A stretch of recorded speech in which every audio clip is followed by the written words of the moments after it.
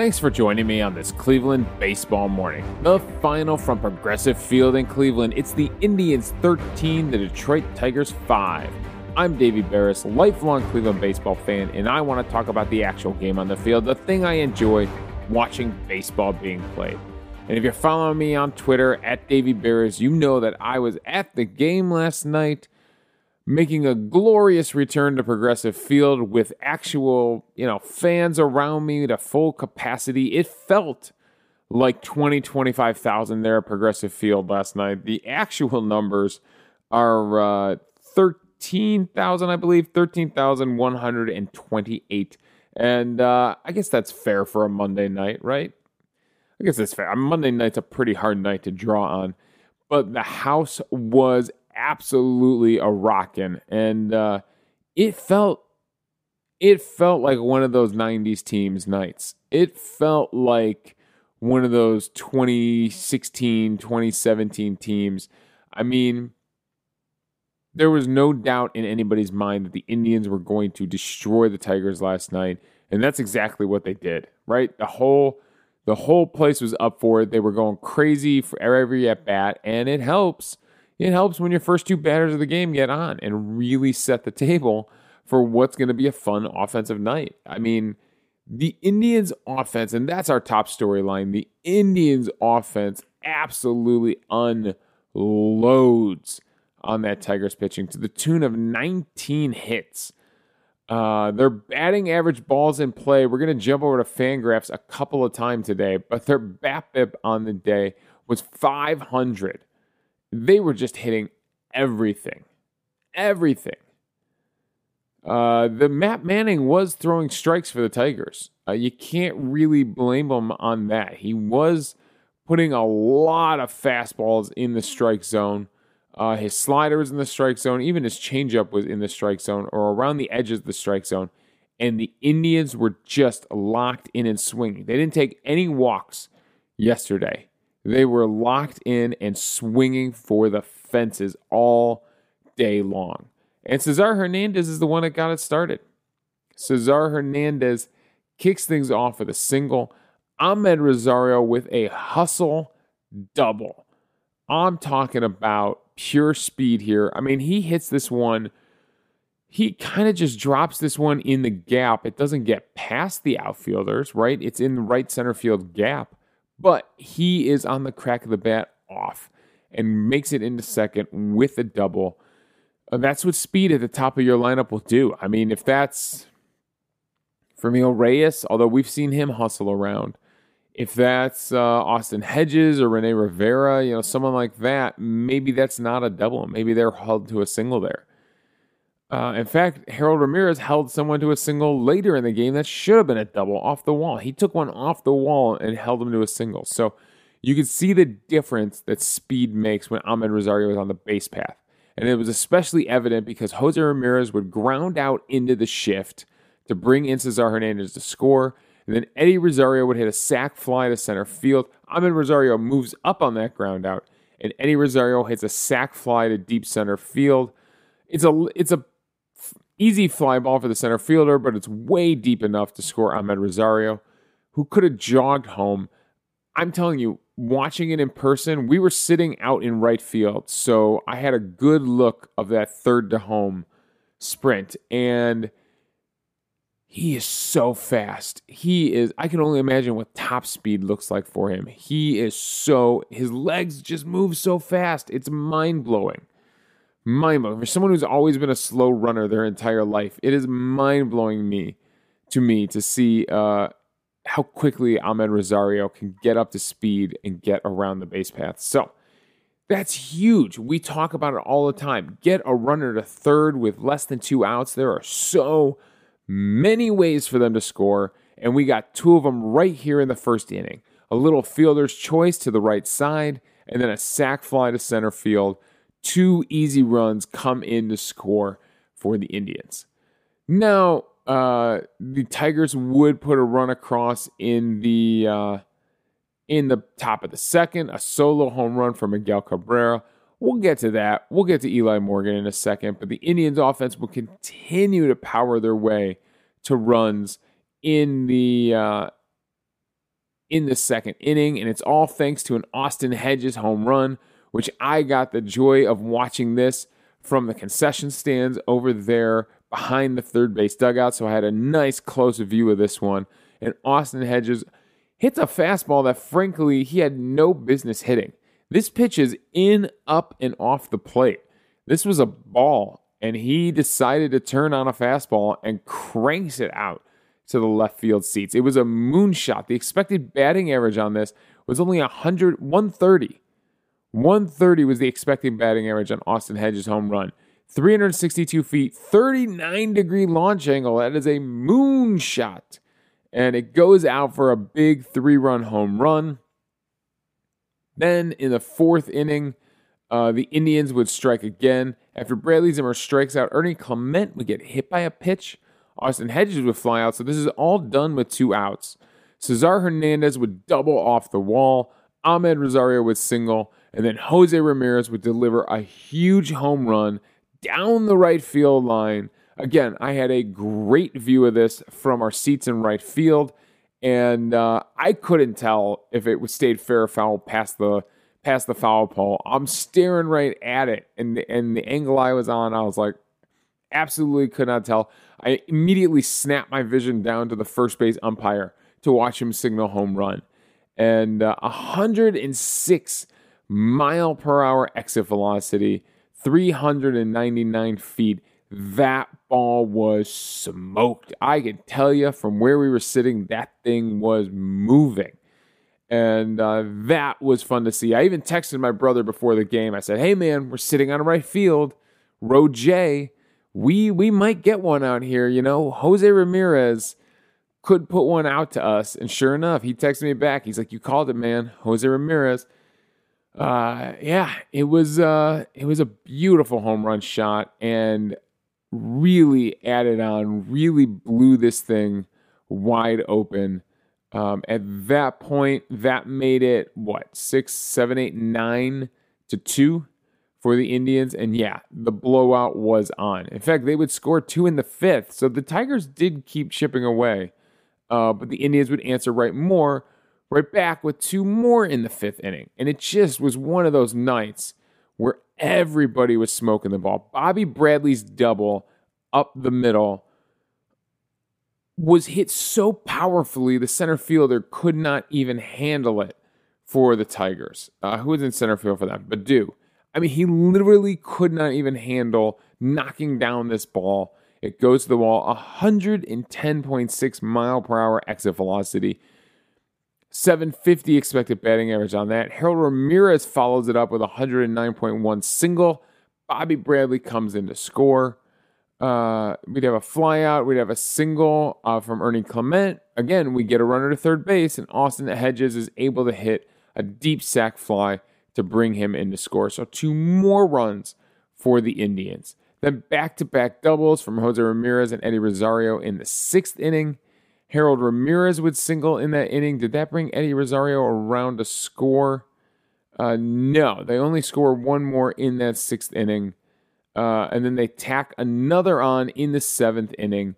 This time, it's a leadoff single by Ernie Clement. Cesar Hernandez would single, and then finally Jose Ramirez would single to drive in his 5th RBI on the day. I mean, that is impressive. The entire box score is impressive. 3 hits from your 1, 2, and 3 hitters. 3 hits from Cesar Hernandez, 3 hits from Ahmed Rosario, 3 hits from Jose Ramirez. That is how you do it. Each one of them scores twice, and Jose Ramirez gets all the RBIs, 5 RBIs for him. Eddie Rosario adds 2 RBIs from the 4-hole, even on 1 hit. Remember, the sac fly brings in a run too. Bobby Bradley with 2 big hits. Harold Ramirez with 3 for 5 with 2 runs scored and an RBI. And Austin Hedges with 3 big RBIs on his 1 big hit from the 9th spot. They hit 6 doubles on the day. Ahmed, Harold Ramirez, Cesar, Bradley, Jose, Eddie Rosario all have doubles on the day, and Hedges and Jose Ramirez with the 2 big home runs. So not only was their average on the day and their BABIP ridiculous, but their slugging percentage on the day also ridiculous. So, yeah, the Indians had themselves one heck of an offensive day. They slugged 775 on the day. Their OPS on the day, let's see if they've got it here on, I'm over on Fangraphs because sometimes Fangraphs gives you a little bit more detail on some of these things. Yeah, their OPS on the day as a team was 1.252. That is a heck of an offensive day.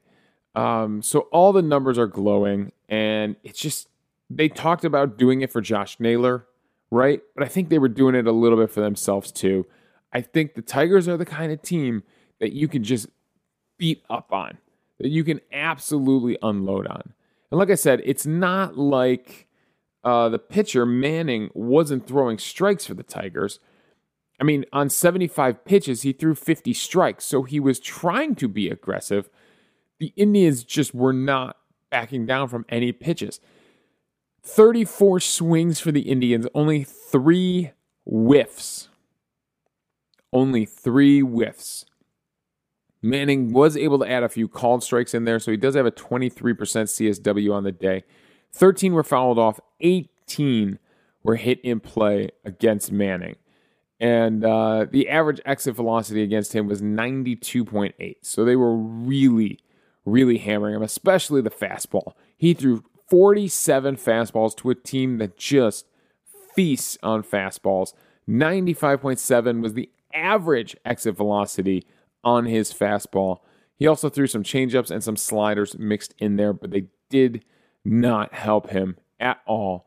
No whiffs on the slider, only 1 whiff on the changeup. So yeah. And then when the rest of the team came in, Miguel Del Pozo, we had 10 swings against him, only 2 whiffs. 15 swings against Buck Farmer, only 1 whiff. 18 swings against Daniel Norris, 5 whiffs, so a few more off his fastball there. And then Tyler Alexander comes in, 7 swings against him, no whiffs against Tyler Alexander. So the Indians, were not messing around yesterday. They were just being incredibly aggressive and hitting everything, just smoking everything hard yesterday. Can I rave about this offense anymore? It felt like one of those teams. It just felt like one of those 90s Indians teams that just could hit the snot out of anything you put up there. Ahmed Rosario's speed was game-changing. Jose Ramirez's power was on full display. Ahmed Rosario also got safe on a infield single, right? Didn't he hit one up the middle that he was able to beat out to first base? Everybody raises their batting average a few percentage points today, and it was good to see. It was really, my buddy who picked this game, he came in town from Chicago. Shout out to Jeff from Chicago. He picked this game, and man, sometimes you just get lucky when you pick a game, right?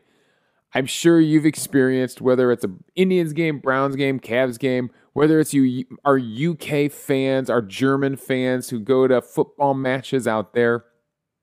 Sometimes you just pick the right game to go to, and your offense just unloads. And for as many 1-0 home openers I've sat through and 2-1 games and real slogs of games, I deserve this one a little bit. I felt like everybody in attendance last night felt like they deserved this one a little bit. I'm telling you, the atmosphere was incredible for a group of people that can't exactly, high five everybody around them yet. The atmosphere was just fun and joy. It was hot. It was muggy. And it was just fun and joy down at the corner of Carnegie in Ontario. So the other storyline, we got to talk about the pitching side of things. The storylines aren't always going to be the hitting and the pitching, but on games like this, it sure was.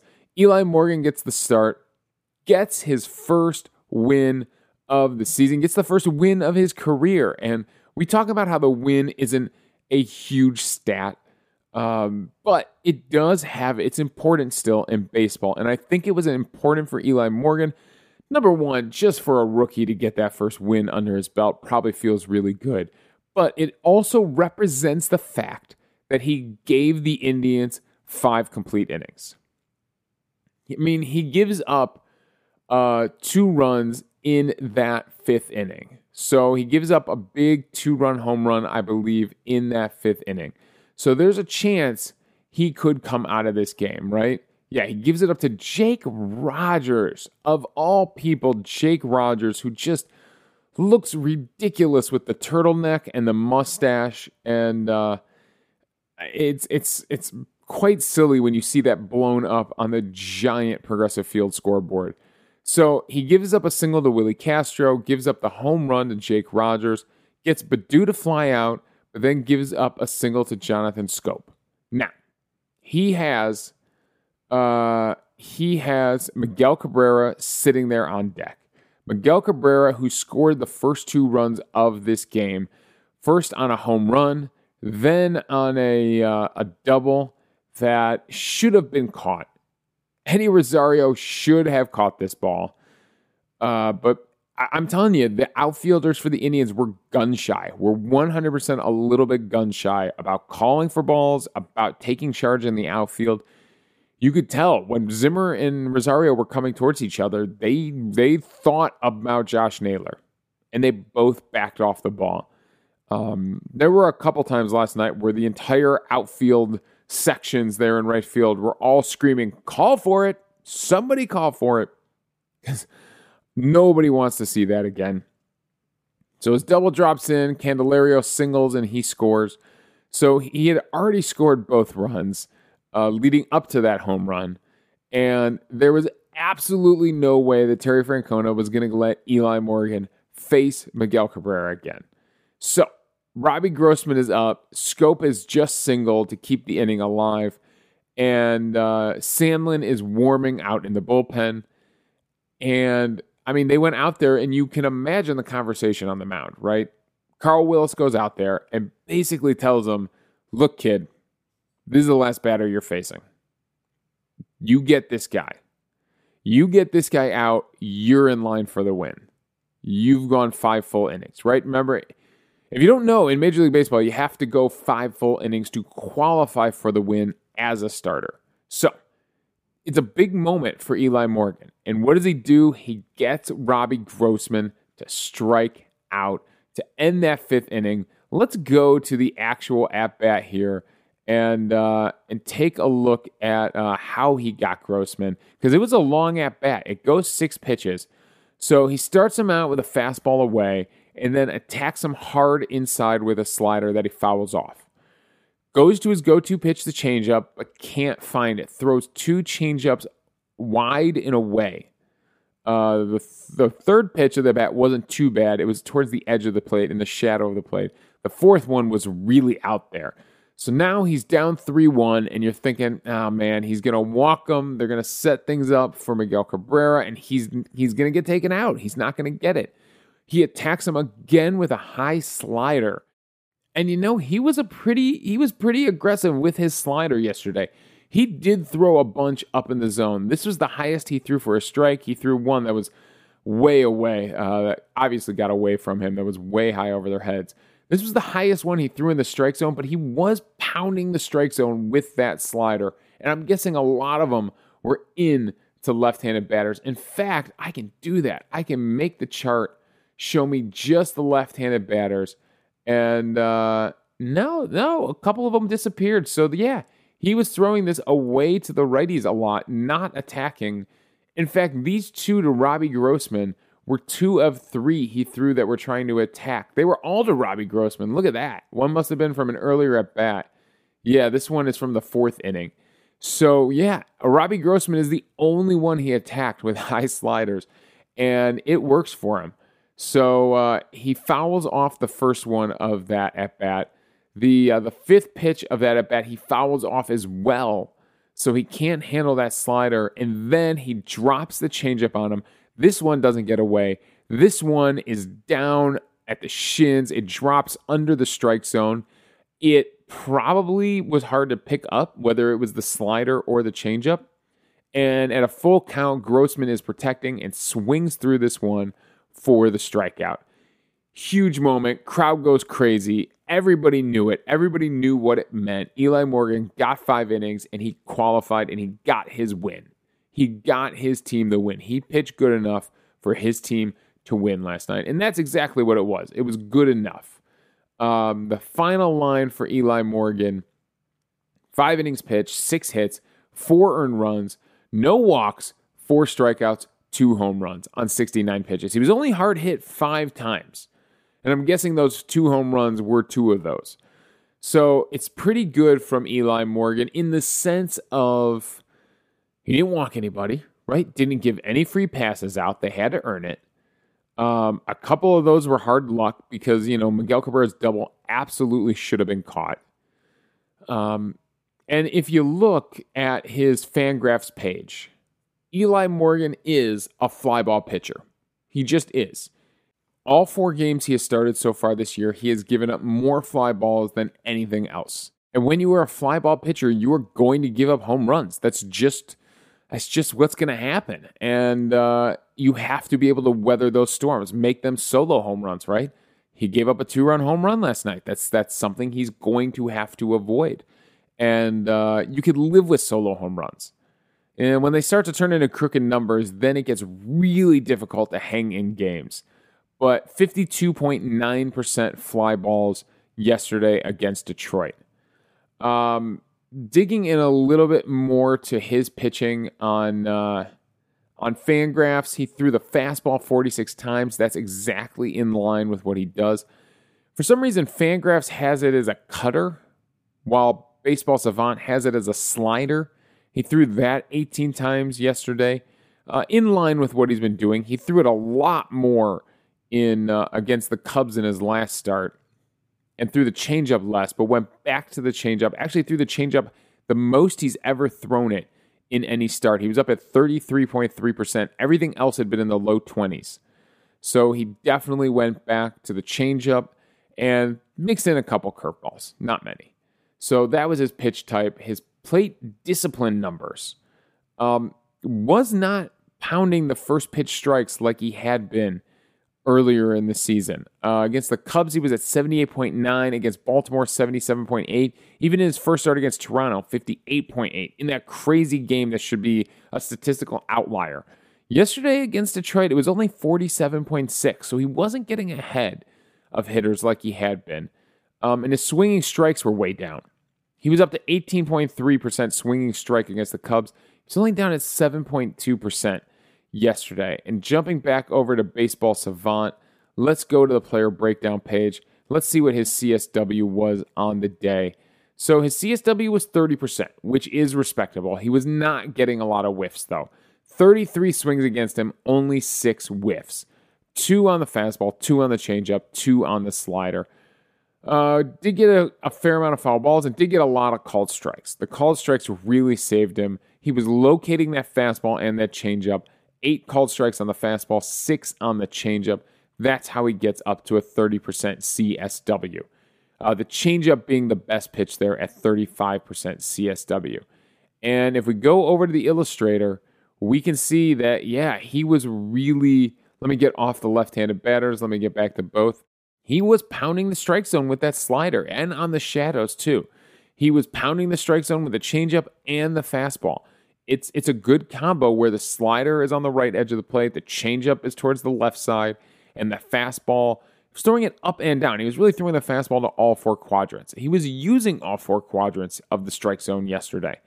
So, and the shadow of the plate yesterday. So that's really, really good to see from Eli Morgan. I like it. I like his approach. He's going to give up some home runs. We're going to have to deal with that. But I really like his approach to attacking hitters. So it was good to see from Eli Morgan. It was a good game for him. The rest of the Indians pitching staff, Sandlin had a nice job in relief. He has 2 strikeouts in the 6th inning. Blake Parker strikes out the side in the 7th inning. Wittgren does give up a solo home run, but that's it in the 8th. And then Brian Shaw did not throw a lot of strikes, but didn't give up any hits. Brian Shaw, actually, everybody for the Indians was pounding the strike zone yesterday. Morgan on 69 pitches threw 48 strikes. Sandlin on 16 pitches threw 11 strikes. Parker, 14 pitches, 10 strikes. Wittgren, 17 pitches, 12 strikes. Shaw was 17 pitches, only 8 strikes. Not good. Somehow he gets a strikeout in there and gives up a walk, but gets out of it in the ninth inning to end the game. So, huge day for the Indians. The White Sox actually get rained out, so the Indians make up some ground in the Central Division. They are 2 games back. And hey, they get that run differential back into positive numbers. So that is always good to see. They're at +5 now on the season. So, yeah, the Indians had themselves one heck of a game, and we just got to keep it rolling against Detroit. We got 3-game series here that we can really, really do a lot of damage, keep the offense rolling, and hopefully keep it rolling right into a very tough Houston series coming up. So, we got Mejia on the mound tonight going against Urania. Urania is 2-8 with a 6 ERA. Against the Pittsburgh guys, we let guys with terrible ERAs and terrible records hold down our offense and beat us. We can't keep letting that happen. When these pitchers are having bad seasons, we have to add to that pain. We have to add to that loss column. So I really like what I'm seeing from Mejia lately, and I want to see him keep it rolling just like Eli Morgan did against the Tigers. So we'll see what Mejia's got in the tank tonight. And then on Wednesday, it's Quantrill, also looking for his first win of the season against Peralta, who I'm guessing being 1-0, probably 0-1, being 0-1, probably has not started many games yet this season. I don't remember facing Willie Peralta earlier in the season. The 32-year-old veteran has pitched in 3 games so far this season, gone 9 innings. Were they all starts? Let's see here. Let's go to his game log, and he's gone 2 starts. So 2 starts, 3 games pitched. So he is just getting into the groove of things, and that will be your Wednesday matchup. So there you go. They're all 7-10 starts this week. And let's hope that the Indians offense and the crowd on Tuesday night can bring it like the crowd on Monday night did. That's my challenge to any of you going down to the ballpark tonight. Let's see if you can bring it like we did last night. Of course, thunderstorms could wash out this entire series, so who knows what's going to happen. They're calling for thunderstorms any chance all week here in Cleveland. The humidity is crazy. The heat is crazy. It's going to be up to 91 or something today. So another hot, sticky day in Cleveland. And hopefully it means more runs and more big hits, more big extra base hits for the Cleveland Indians. All right. Before I go, MVP for the day. With so much going on, I just got to go over to the RBI column. And Jose Ramirez led the way with 5 RBIs. I think I got to give him MVP for the day. I think he also slugged the most. If I go back to the box score on Fangraphs and look back at that team OPS, I believe Jose Ramirez was up at 2,000 at 2.000 OPS. So he led the way in OPS as well. So Jose Ramirez, you get MVP for the day. And when he's firing on all cylinders, this offense is really, really fun. Other Indians news. Oscar Mercado makes his return. He gets the call up for Josh Naylor. I told you that he wasn't striking out a ton. His walks to strikeout ratio was actually really good. And so I think that's part of the reason why he got the call up. Daniel Johnson was slugging a little more than him, but Mercado had the doubles and was not striking out as much, as some of these other guys. So I think that's why he got the call up. Plus, he can play all 3 outfield spots. He eventually goes in for Eddie Rosario at some point. Does pop out, fly out in his only at-bat, but does have a good at-bat. It looked from right field like he had a crazy new batting stance that I don't remember. It looked like he had his left leg really extended. So if he gets a start, if I get to watch this on TV, I'll take a look, compare it to 2019, 2020. We'll see if he's doing something different mechanically, if they tried a different stance down there in Columbus. Logan Allen also got called up, and one of the young relievers got sent back down. Logan Allen, in theory, could start on Thursday if they don't end up using him out of the bullpen. I don't know why Logan Allen is back, to be honest with you. He struggled down in Columbus. There is nothing to say that Logan Allen has figured anything out about throwing strikes from the last time he was here. But I don't know. Maybe they think they can work with him, that Carl Willis can help him. They need somebody to start. And so until Brad Peacock or Zach Plesac can come up here and start, it might be Logan Allen getting thrown out there, thrown to the wolves, thrown into the fire. And that might be your starter on Thursday. So we'll see what happens. We'll keep our eye on that one. But yeah, 2 new Indians on the roster, or returning to the roster. So that's all my thoughts. Thanks for joining me on this Cleveland Baseball Morning. You can follow me on Twitter at Davey Barris. You can email the show at clevelandbaseballmornings@gmail.com. Let me know your thoughts on the game, and we'll discuss them on the show.